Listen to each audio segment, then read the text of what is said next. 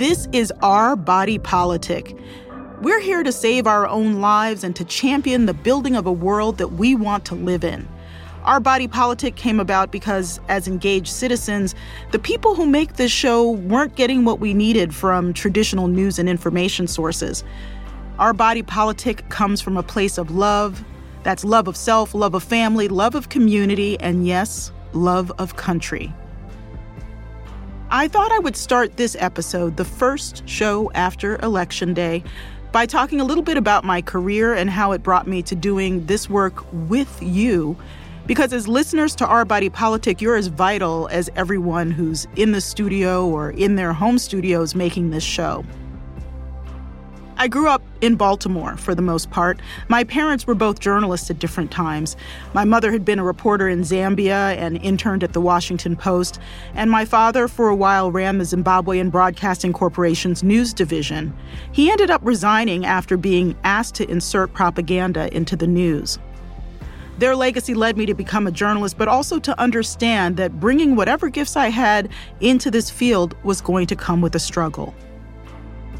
What's kept me going is what I feel is a special connection to people in America and around the world. I actually believe in agape love. That's the spiritual love that connects us all, including people we don't even like.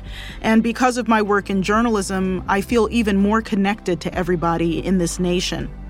But at this particular moment, after years of covering the news for very broad audiences, I was called to speak specifically to other women of color. Having been to 49 of the 50 U.S. states, I have some sense of how different we are as women of color. We're native-born and immigrant, different races, religions, political leanings. And as we process the impact of this election, I think we will see how very different from each other many women of color actually are. But we share something that is important and not so great. We are collectively often poorly understood as a demographic, a super demographic, as I like to call it. And this election highlights the ways our country has underestimated the impact of race and class on politics and how much, the news has sometimes tried to paper over meaningful differences between us. Looking at the media is something that I've done by being in the media. For example, I was able to go on CNN during the 1996 election season with someone named Kellyanne Fitzpatrick, now known by her married name of Kellyanne Conway.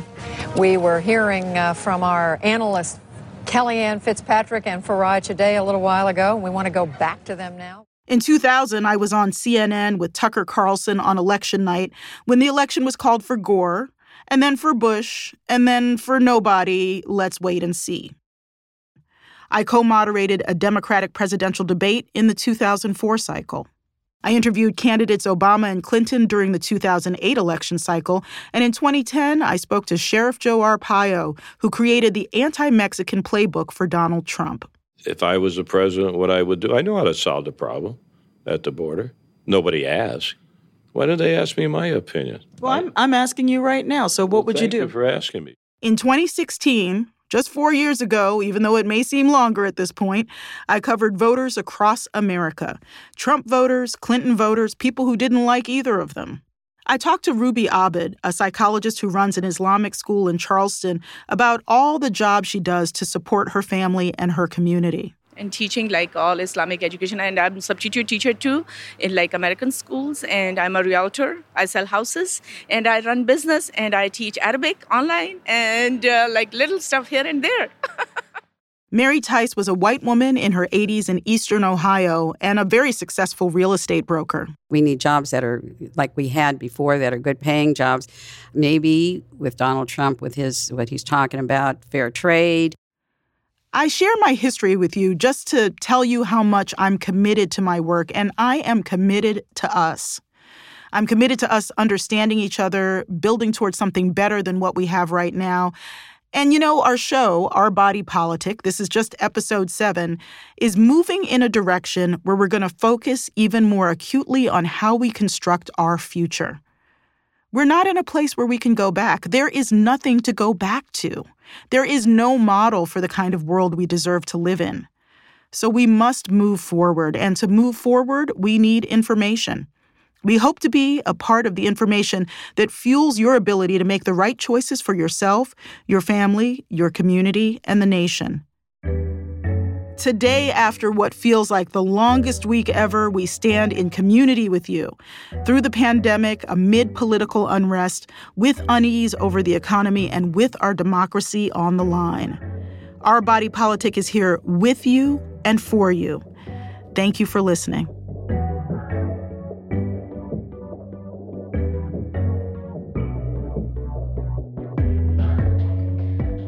Throughout this episode, you'll hear sounds of people at the polls all over the country making their choices in the election. I Democrat, but this time I vote the Trump. Time for a change. This time I went all Democrats. I'm from the Republican Party, but like I said, it's time for a change. It's not necessarily about, it's who's going to get the job done. And the most important thing right now is understanding, that people's lives are on the line. That was Shanta Shravani in New York, Marlon in Miami, and Kayla in Queens. Erin Haynes is editor-at-large of The 19th and comes on Our Body Politic every week for Sipping the Political Tea. And boy, is it hot this week. So, Erin, how are you holding up? Are you taking your vitamins? Are you staying hydrated? Oh, man. Is caffeine a vitamin? It is now, right? It is now. I'm definitely taking my caffeine. Yes. That's right. Absolutely. So what do we know about how Black women and other women of color showed up at the polls despite hours-long lines like the ones you faced in Pennsylvania? Yeah. Well, listen, I think we know that Black women, Latino women, women in general showed up in record numbers, particularly during early voting. But really, I think overall. So looking at how different people have influenced politics, I can't help but think of Stacey Abrams, who, has really worked consistently to try to beat back voter suppression and engage Black women and all women of color as voters and all people as voters. Yeah. And she seems to have really changed the game in how the Georgia vote has been unfolding. That's absolutely true. Listen, we know that turnout in Georgia was up and that the electorate was expanded. And that is due largely to the work of Black women organizing on the ground in my home state. And Stacey Abrams, above all, has been doing that work for the better part of a decade. It was the expansion of that electorate that brought her within striking distance of becoming the first Black woman governor in the history of the country. And I think it is what has made Georgia a battleground state in the South for the first time in a really long time. Do we have any takeaways from, emerging trends from the House and Senate races? Oh, wow. Do we ever? So what's interesting, a few stories that are up right now. We had 19 races to watch up at 19thnews.org. We're looking at GOP women's representation potentially doubling as a result of this cycle. 23 GOP women so far were elected to the House, which is closing in on that 2006 record of 25 in a single cycle. And you also had a record number of Native women that are headed to Congress. There were at least 18 Native women that ran this year, and 3 of them were elected. And then the last thing I would point out was that Sarah McBride was elected as the first openly transgender state senator. Sarah McBride was a 30-year-old organizer in Delaware. And so she has also made history with her defeat of Republican Steve Washington, and she now becomes one of the highest-ranking transgender leaders in the country. I want to just get into the heat of the tea, which is race and politics right now. There have been a lot of people, I think, searching for stories about what voters of color did or didn't do to explain the popularity of President Trump, whereas the people that President Trump is most popular with as voters are white people. How is this conversation playing out? Yeah, look, I think it bears repeating that President Trump's support is overwhelmingly with white Americans. Even the exit polling this year shows an increased number of white women. 55% of white women in the exit polling supported President Trump. That's up from 53% 4 years ago. And I will just point people to just what I thought was a really well done essay from Brittany Cooper that is up now on Time magazine site.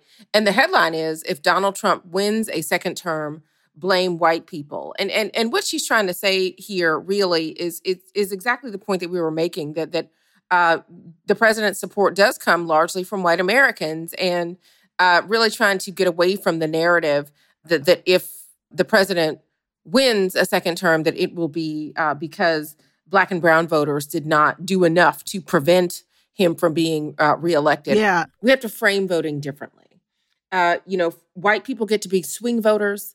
Black voters hear a message, especially in the home stretch of the election, that frames voting for us as more of a burden or a responsibility, right? Yep. People died for you to be able to have the right for you to vote. Nobody speaks to white people that way, right? And so really putting the onus on us as if, we don't show up, that somehow we are letting the race down and or letting the country down. I don't think that that's the way that our politics should be framed going forward. And I know that there are certainly Black organizers who are demanding, frankly, that in the new normal, they be valued for their input just as much as for their output. This is going to be an interesting road ahead, and I am so glad you are on it with us. That's Erin Haynes, editor-at-large at The 19th. Thank you so much. Thank you, Farai. See you on the other side. Continuing our listening tour of voters, here's 61-year-old Marianne in New York. I walked in and I walked right out, and I was debating, but I said, no, I won't feel right in my heart, Every vote counts, no matter, who wins. We still need a president. And 27-year-old Alexa in the Bay Area in California. I just want to do my part as a citizen, and I just hope for the best. But, honestly, either way the election goes, we can get through it. If we can get through a whole year of 2020, then we can get through any presidency. Coming up later this hour, Black people have realized that their votes are being suppressed, and they are out voting anyway. You're listening to Our Body Politic.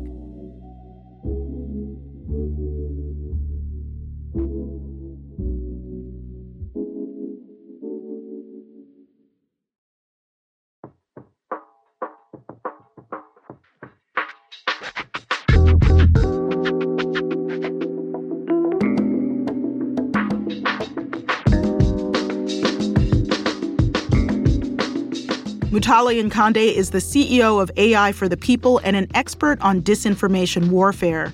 She came on Our Body Politic and dropped so much knowledge about disinformation targeting Black voters and other voters of color. So, Mutale, I'm so glad that you're back. I'm glad to be back. We've got so much to talk about, and there's been really high turnout in swing states, and also there's been disinformation and voter intimidation. What can you tell me about that, Mutale? Disinformation, it hasn't been as terrible as we thought. Companies have stepped up. The FBI has stepped in on some campaigns. And so we're not in a good place, but we are prepared. It's really good to hear that, but it's also kind of disheartening that the win it's just not as bad as we thought. So tell us a little bit more about, what we're talking about and how the interventions by the FBI and others might have helped. Right. So we now know that the Hunter Biden emails that were dropped via the New York Post were the same version of Pizzagate in 2018. Very similar storylines, leaks, which are a tactic that have been used since the Cold War. And then this idea of emails, and all our security forces were completely activated. So we have that. And then on the other side, the racially based disinformation, we knew that it was coming. So Twitter and other platforms have been on that. They've been labeling the tweets. So, is it good? Yes. Is it optimum? Absolutely not. What do you think people will take away from the 2020 election and disinformation? It's a little early to ask for that kind of level of processing, but kind of you are offering a sense that we didn't repeat 2016 exactly. What do you think we can take away? Farai, you and I are in this together, right? And along with the rest of the country. And I think the takeaway from 2020 is that this is going to be constant. And we are going to need our tech companies or the FBI, in the case of the Hunter Biden disinformation plot, to really come in and be activated. And I know you and I were speaking earlier, and we were saying this is a real loss of innocence for, white America in many ways. I think white Americans are shocked that their votes would be suppressed, whereas this is kind of standard for Black Americans, specifically Black women who didn't even have the right to vote until the Civil Rights Movement. Now, you've also been keeping track of demographics. Tell me about how states like Georgia and Texas have changed a bit. People don't realize that a policy impact in one place can have political implications in another. So we've been working with friends at the New Georgia Project, which is the group that Stacey Abrams started for her gubernatorial bid. And one of the things that they told us this past week was Cobb County, which is outside of Atlanta, is one of the largest growing blue counties in the country. And that's because folks from New York and Philly and Chicago and other areas have gone down south. They have settled in Cobb County, where they can get a 4-bedroom house with a backyard and a driveway for a couple of hundred of thousands of dollars. And they've taken their politics with them.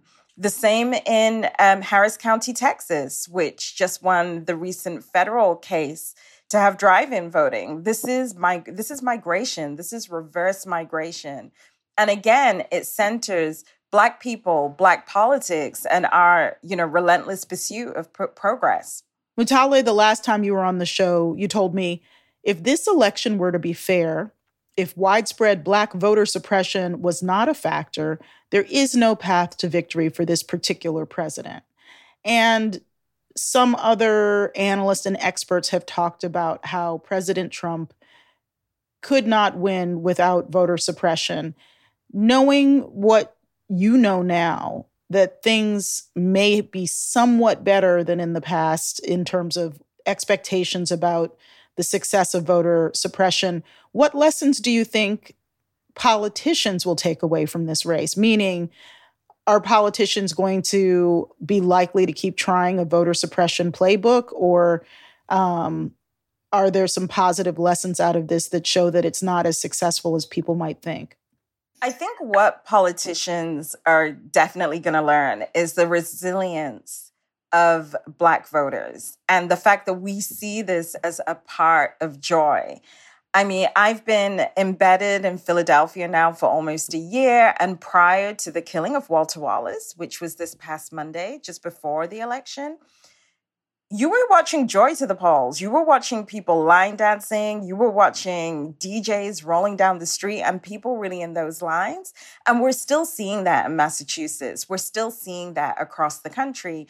And I think what's happened is Black people have realized that their votes are being suppressed and they are out voting anyway.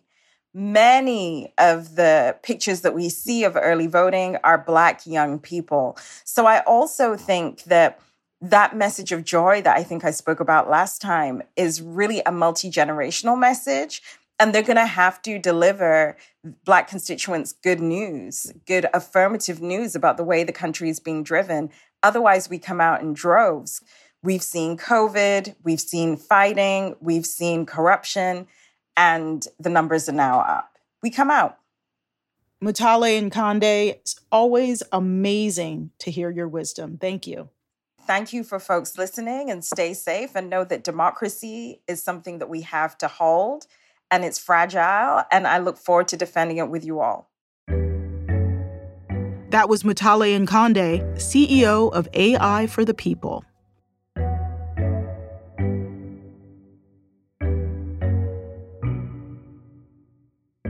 This is what motivated voter Kayrisha Pitts, 23, in Northern California's Bay Area. I voted because I feel like it's time.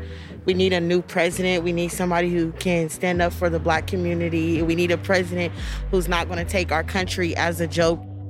And coming up later this hour, tens of millions of people actively said that they want a society where less money goes to policing, more goes to racial justice, and to taking care of people in a pandemic.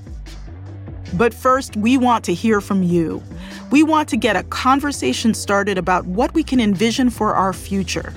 Each week, we give you a prompt to call and leave feedback for our show on our platform Speak. And this week, pivoting to the future, we're asking, imagine if women of color trusted the society around them and felt truly liberated. What would you do if you felt financially secure and truly liberated? We're going to be using your input to shape a collective visioning of how we move forward in these turbulent times. I am so excited about this. Call and leave a voicemail at 929-353-7006. That's 929-353-7006. Your feedback is anonymous, but if you're okay with us using your voice on the show, let us know. Can't wait to hear from you. Thanks.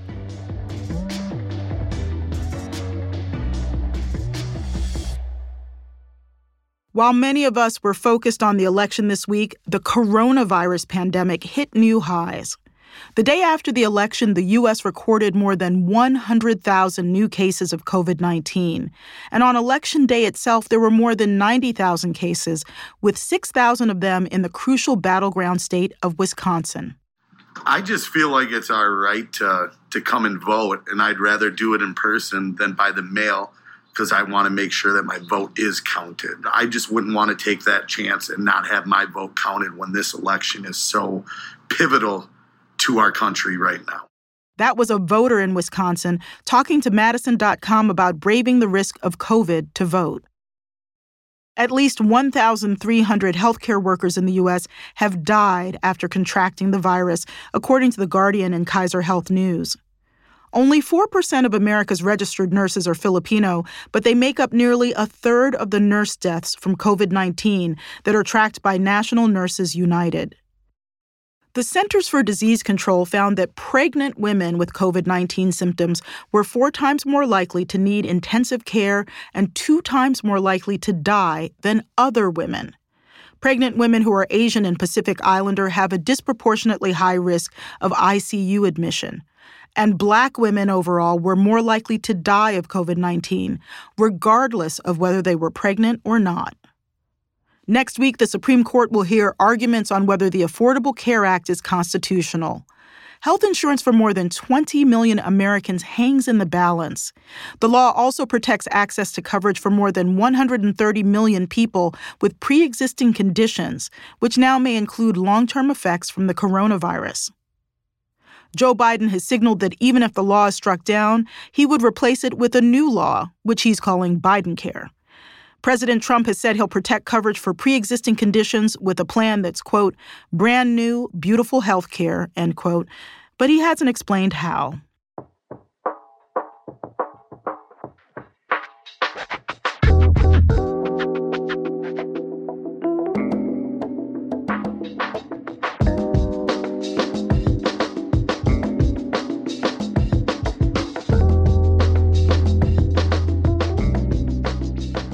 Joe Biden has talked about issuing a federal mask mandate. Some health experts say that's necessary, but it could be a double-edged sword for people of color if it comes with racially biased enforcement for not wearing one. This is something Stephen Thrasher thinks about. He's a professor of journalism at Medill, Northwestern University's journalism school, and he's reported on issues including Black Lives Matter and the criminalization of HIV and AIDS for years. Professor Thrasher, thanks so much for joining us. My pleasure. So you've studied and reported extensively on HIV and AIDS and how the epidemic was criminalized, how it impacted marginalized communities. How do we compare this to COVID-19? Different viruses, different demographics. What are the similarities and differences that have stood out to you in doing the kind of research you do? In the beginning of the pandemic, what really stood out to me was that they were affecting similar populations and that they were both considered disposable populations. I initially was thinking about how disposable the Reagan administration considered the people who first appeared to be affected by HIV and AIDS, particularly men who had sex with other men, people who used injection drugs. They were not considered anyone worth running around trying to help. And something very similar has happened with the coronavirus, is that it's considered to affect people who are quote unquote weak, elderly, already have sick conditions. And so ableism has really been a plague, I use that word intentionally, on this virus, in that people who think they're strong enough to survive it give off the air that those who don't are too weak and therefore somewhat deserving of what they're getting. And that dynamic has been made worse as world leaders have gotten it and gotten over it, particularly Boris Johnson in England, Jair Bolsonaro in Brazil, and of course President Trump here in the United States.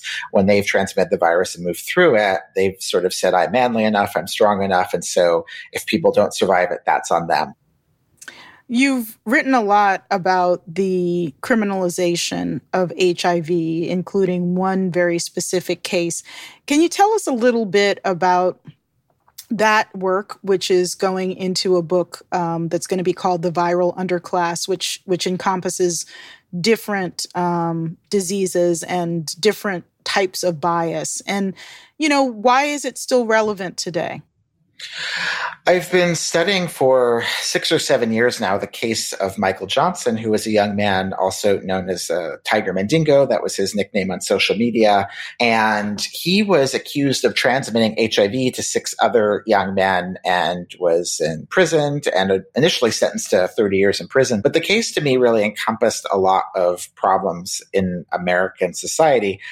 People who are uninformed about it might think that it's good to prosecute people for disease, but it really isn't. It creates all kinds of biases, and even at a tactical level, it simply disincentivizes people to get tested, because if you don't know that you're living with the virus, you can't be prosecuted for it. I started looking at viruses and how they're prosecuted as a lens to understand the many ways that Black people and sickness and queerness are policed and prosecuted in this country in ways that are not helpful. And so it's been really informative and helpful to rely on that lens, but extremely disturbing to look at the early calls to criminalize COVID, which have happened in states and nations around the world very early on, starting, I think, first in China and also in several countries in Asia and Europe, and then, of course, in the United States. And of course, when it has been dealt with as a police matter, it's very disparately affecting the same kinds of people that are prosecuted for HIV, which is Black people and poor people. In New York City, the first data that came out, when they briefly were arresting people for not wearing masks or summoning people and beating people for not wearing masks, they were overwhelmingly Black and brown people. And of course, the people who can stay home and have everything delivered and have their work happen remotely are never going to be prosecuted for anything. A lot of the early criminal matters around COVID were happening to essential workers, people being accused of being out past curfew during protests, and even if they were coming to or going from a hospital for their work shifts. So there's a real class element that's a problem too. And in Minneapolis, this is one of these cities where you could really see the tension between policing and public health. George Floyd died, of course, from a police encounter when a police officer crushed the air out of him, but he was found to be in his autopsy living with the coronavirus. Yep. And so who knows whether he would have lived or died from that. He was a Black man of a certain age, so he was certainly a high risk category. But the fact that we know that he had it shows that the same sort of societal forces are making someone like him live with this virus and also are putting him in harm's way for the policing. And so when I was hearing people call for the abolishment of prisons and the defunding of police, I thought of what would have happened in a city like Minneapolis if they were spending less money on policing and more money on public health. Maybe George Floyd doesn't get killed by the police. Maybe George Floyd doesn't get the coronavirus. New York Times analysis found that the Black Lives Matter movement this summer perhaps drew more people into the streets than any other movement in the history of the United States. And so I think the American people could really see that these things were linked. And in my darkest days, I try to remember that tens of millions of people actively said that they want a society where less money goes to policing, more goes to racial justice and to taking care of people in a pandemic. And they stared down tear gas and police guns to say that they wanted it. Professor Stephen Thrasher, I'm so glad to talk with you. Thanks a lot. Thanks so much, Fry. It's always a pleasure. Professor Stephen Thrasher is currently working on a book called The Viral Underclass: How Racism, Ableism, and Capitalism Plague Humans on the Margins.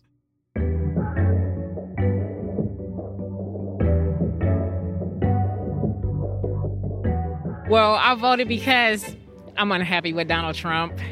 And I have a grandson. He needs something better than what's going on right now. I want him to have a better life.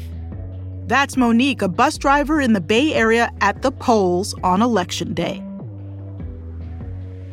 Coming up next on Our Body Politic. We are pretty lazy as media consumers. We want it when we want it, as quickly as we want it. And so the idea that I then have to go and seek it out to make sure I find where the line is between fake news and some form of objectivity or reality or truth with that little t seems very taxing on us, especially with everything else that we have going on in our lives. And so it's so much easier for someone to just feed it to you instead of you seeking it out.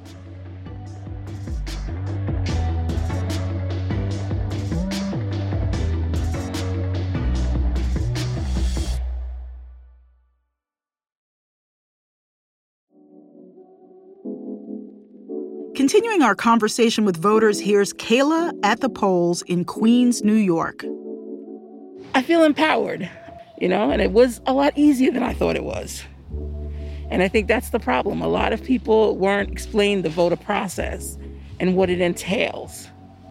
And that's a big issue in this country. Things aren't explained. So people don't make the effort to go. Kayla is bringing up some big questions about how to stay informed. How do we cope with disinformation and just plain exhaustion from trying to process what's in the news? Dr. Kimberly Moffitt is a professor of Africana Studies at the University of Maryland, Baltimore County, where she's also interim dean of the university's College of Arts, Humanities, and Social Sciences. She's a board member of the National Association for Media Literacy Education, a group of educators, academics, activists, and students. I started by asking Dr. Moffitt about a tweet of hers saying, quote, "The pursuit of truth no longer matters to us. It's simply about one's political view winning at any cost," end quote. I wanted to know exactly what she meant. I've always believed that truth was with a little t because it has so many options to it that it is never an understanding that there is only one truth because we have such varied lived experiences that our truth is going to look different than someone else's, right? But both of our experiences are our truth.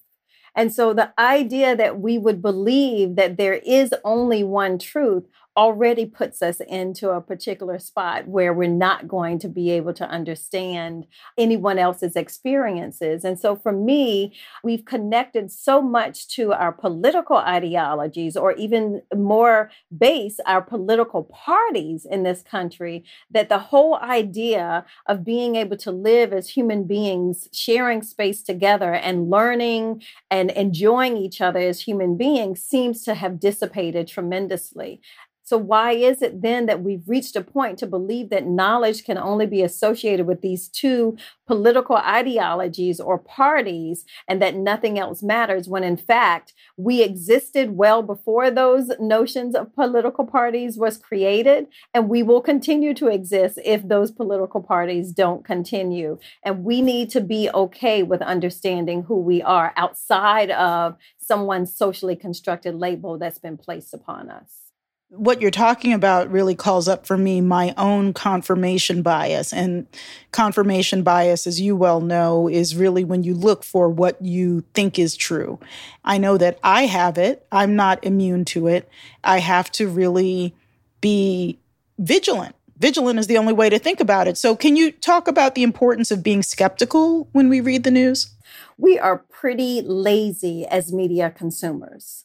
We want it when we want it, as quickly as we want it. And so the idea that I then have to go and seek it out to make sure I find where the line is between fake news and some form of objectivity or reality or truth with that little t seems very taxing on us, especially with everything else that we have going on in our lives. And so it's so much easier for someone to just feed it to you instead of you seeking it out. But that's why some of the work that I do around media literacy becomes so important, because it is giving students and adults and whoever will listen to me the foundation to understand why it's important to be critical of media. And I don't mean it in the sense of, oh, they're saying what I don't want to hear, so I'll label it fake news. I'm simply saying to be critical of it so that everything that's coming at you, you don't digest, you don't absorb, you don't accept as fact, and that you do some of the work on your own.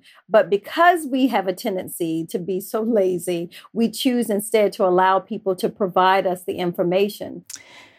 So here's a question that I grapple with. If someone that you love or even like, whether it's a coworker, a family member, whatever, says something that you're like, that's not true, how do you even make the decision about when it's worth trying to discuss these things? Yeah, I think that goes back to your original point, Farai, about sanity and what you can take. And so I would first say that you have to assess what you're willing to invest in that opportunity. But if you aren't willing to invest, that also means that you need to be able to walk away without dumping what you're feeling on someone else and thinking that I got my side out, I'm out.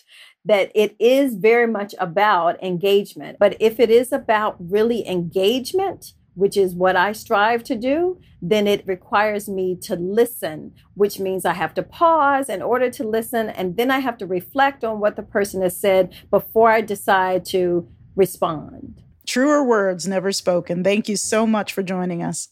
Thank you so much for having me. That was Dr. Kimberly Moffitt of the University of Maryland, Baltimore County, and the National Association for Media Literacy Education. You can find more resources on media literacy at NAMLE.net. We've been talking a lot about the impact of race on politics, but that's just one of many demographic factors affecting our choices. Another is religion. And as we explore the impact of religion on politics over the coming weeks, we start with a new study on Islam in America. Muslim communities look a little bit like how America is going to look in 2050 and beyond, when the experts predict that there will not be a majority race or ethnicity. And so what we see in Muslim communities is sort of a microcosm of what we might see in America. That's Meira Negaz, Executive Director of the ISPU, the Institute for Social Policy and Understanding. The ISPU conducts an annual survey of the American Muslim experience. Dalia Mogahed was the co-author of the latest study. She's Director of Research at the ISPU. American Muslims have really increased their civic engagement over the past 5 years, where in 2016, only 60% of eligible voters in the American Muslim community were in fact registered to vote. This year, in 2020, the number was closer to 80%.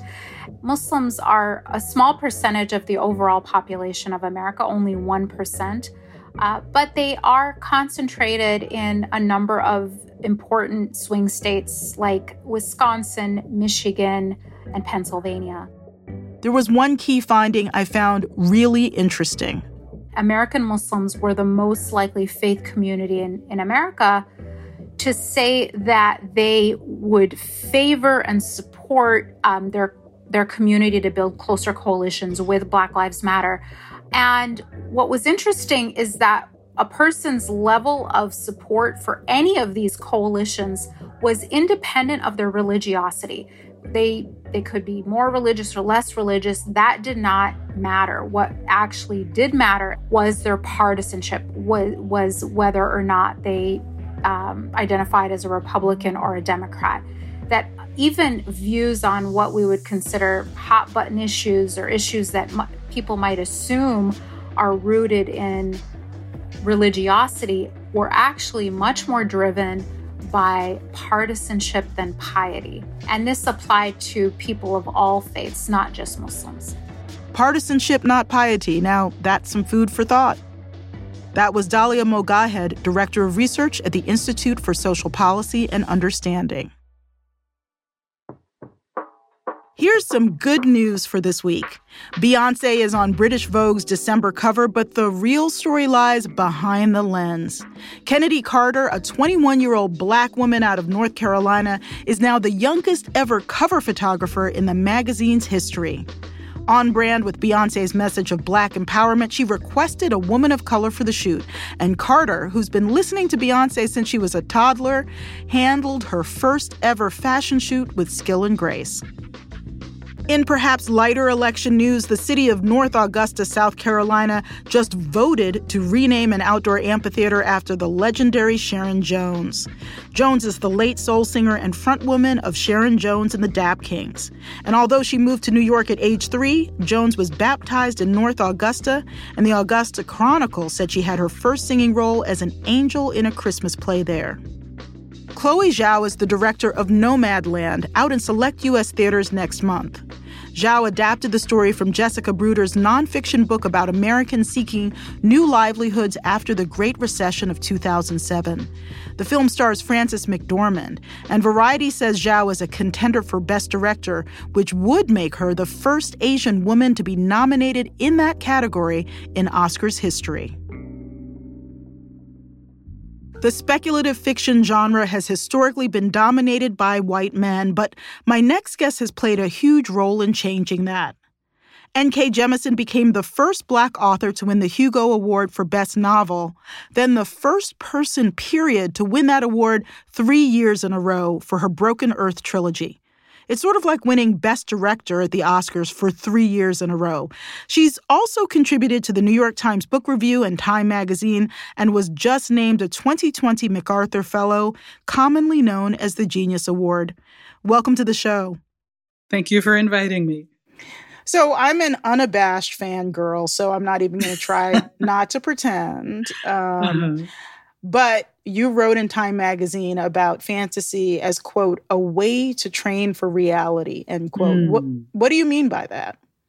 You know, a lot of people think of fantasy as escapism from the real world, but I think of it more as, and this is a truism of science fiction too, that it's not really about the past or it's not really about the future. It's actually about the world we're living in right now. You know, I think kind of most famously Tolkien, who, you know, went off to war, came home, saw many of his friends die in the war and so on, you know, kind of wrestled with the resurrection of a better world from the ruins of the world that he saw, you know, and of course you see that all throughout The Lord of the Rings. And so really it's just about, you know, how are you wrestling with the real world problems that you're coping with in the moment? And what are your alternative solutions for them in order to see the world become better? I want to get to your Broken Earth trilogy, but first, I just finished listening to the audiobook of your novel, The City We Became, which is about New York, and it's fantasy, and it's sprawling like the city, but it also has boundaries like the city, and a ton of personality. So tell us about that book and why you wrote it. I had intended it to be kind of a break after the Broken Earth was kind of an emotional drain and labor of love, but, you know, very much a labor. So I wanted to write something fun and maybe a little bit silly.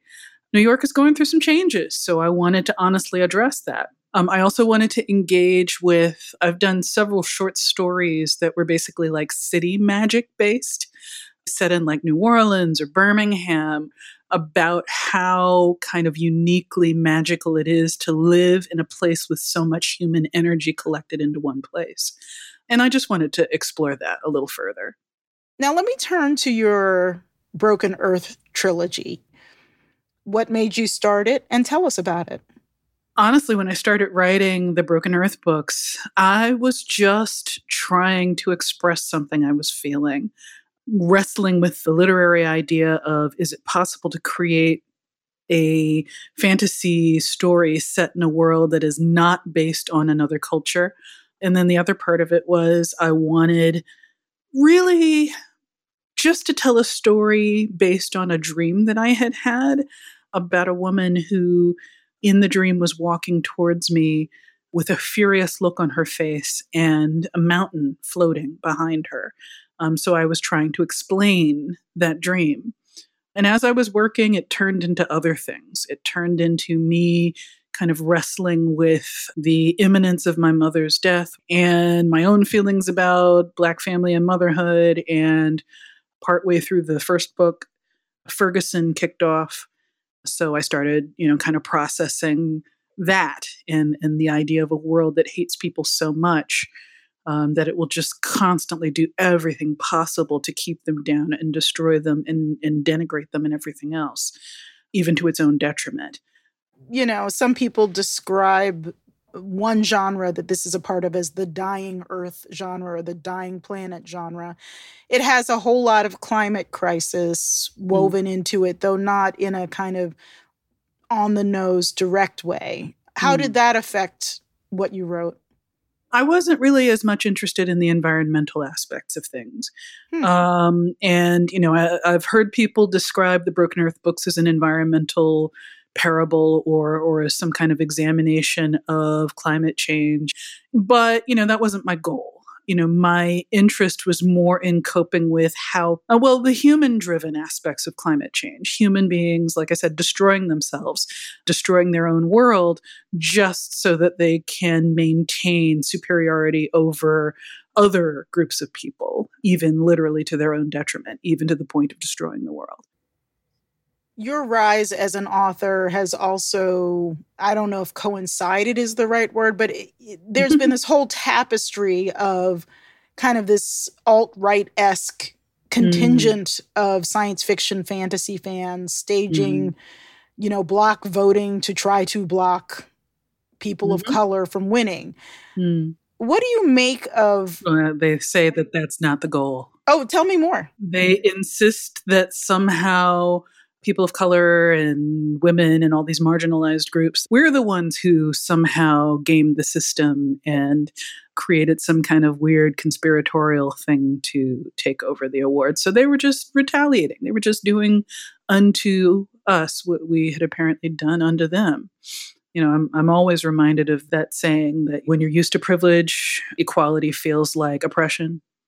For a couple of years there, the group of alt-writers in the science fiction community, because, you're pointing out that there's a tapestry of the same thing happening in similar places at the same time, almost as if it's coordinated. So we had the puppies in science fiction and fantasy. We had Gamergate in the gaming world, and the anti-female Ghostbusters people and all these other groups. So, all the same thing, and they kind of formed like Voltron into the alt-right. But that said, in science fictiondom, they did succeed for a while in taking over the nominations for the Hugos. There was at least 1 year in there where the various puppies managed to kind of put all of their candidates into several Hugos categories where you really didn't have a choice for who to vote for that wasn't on the puppy slate of gamed candidates. And at the point of actual voting, at the point of the actual ceremony, Hugo voters rejected these candidates and chose instead to not give awards in those categories, but they did manage to kind of shove out other people. Whenever they took over a category, that meant that, non-slated candidates who might have legitimately been nominated in a better year, who would have been nominated on the strength of their writing alone and just audience preferences in another year, did not get onto the Hugos ballot, and they did not get their chance at recognition. N.K. Jemisin, thanks so much for joining us. You're welcome. Thank you. That's N.K. Jemisin, author and 2020 MacArthur Fellow.